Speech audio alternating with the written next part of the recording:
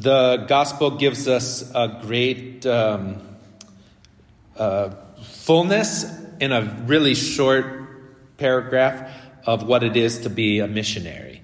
We see here that Christ is with his friends and he sends them ahead of him to prepare. And so it says they sent the messengers ahead of him as they were going to Jerusalem. And in so many ways, this is still the method that the Lord uses, that we are sent ahead of him, right? To enter into towns, to enter into villages.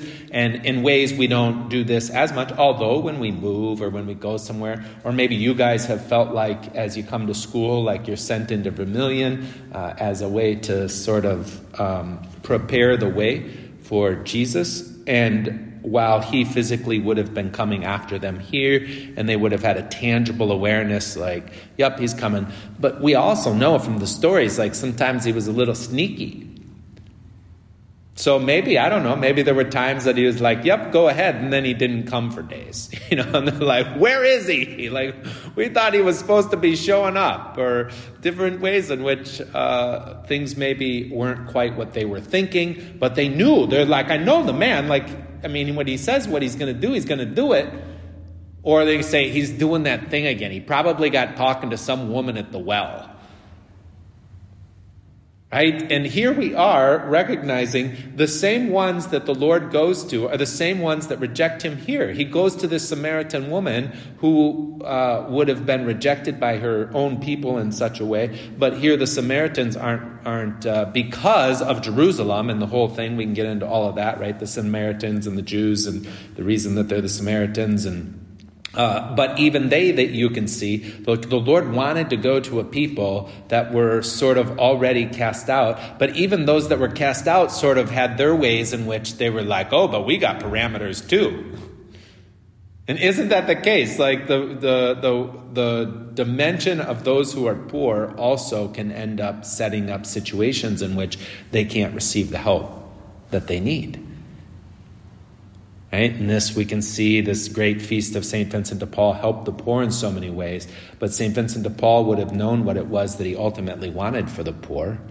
Right? And we should, in our own ways, feed and serve those that are in our midst in particular ways. But ultimately, we want something for everyone that is something more than just to fill their belly today. Right? We want to fill their heart with an eternal life. And with this missionary work that comes, we too experience maybe we want for somebody something. And, I ask you guys different times, like, what is it we want for everyone? What are we doing here? Well, I think the opening collect for the prayer today is exactly what we want. We pray that the fire that we would be having be a fire with that same Spirit, that we may love what he loved and put into practice what he taught, right? What do we want for others? The same Spirit that we've been given. That's what I want. I don't want do a bunch of stuff or like you go, I don't know, whatever you might have to do. You got to say 55 rosaries a day or something. I don't know, if that's what puts you on fire with God's love, great. But what I want for you is to know that you're loved. That's the ticket. That's the ticket both for this life and for the eternal life.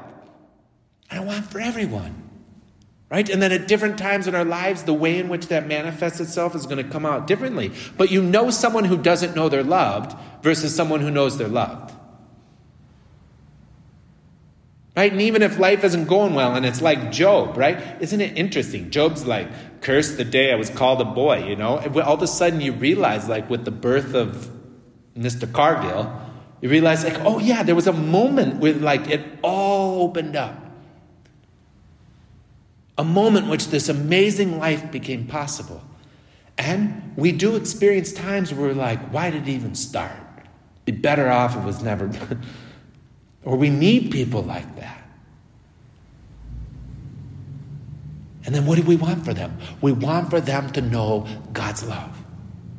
Want for them to know there's a purpose in this life. Want to know that there is something that they should hold on to. There is a reason that they exist. There is a reason in which tomorrow is worth waking up for. And sometimes maybe they're like Job and they're like, can't even see it. But if we stay present to them, if we walk with them a minute, if we just give them a second chance. But how are we able to do that if we're broken, fallen people too? Well, we got to cry out, right? Just like the psalmist says, Lord, would you be my help? And if you're my help, then I can be the one who comes before for the person that I meet. And then we just say, Lord, whenever you're ready to show up for them. Right? And became those great intercessors. And yes, he won't walk in with sandals and long hair and whatever it was that he did when he was in Jerusalem. But we know the minute he walks in. And sometimes he does it through a book someone reads. Sometimes he does it through the poor that someone helps. Sometimes he does it through words that we offer. Sometimes he does it through prayers people are brought into. But there's those beautiful moments when someone says, it's lifted. I can breathe again. Life seems worthwhile. I think I'm beginning to taste what it is that you talk about. People don't get that just out of nowhere. Sometimes they do. But God usually sends you ahead of him. That you might live in such a way, love the people in front of you, and together we might pray, Lord, would you come to them, please?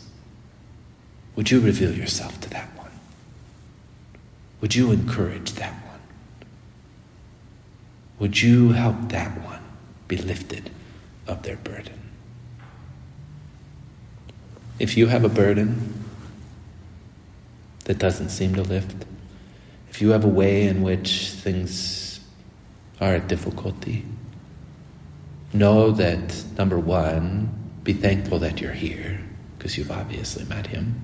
And number two, sometimes the people that are most able to be the St. Vincents of our day are those that understand very deeply what it is to walk in the shoes of someone who has struggled. Be patient. God has a purpose for you and all of the ups and downs that go with this life. Might together we pray, eternal life is given to all of us.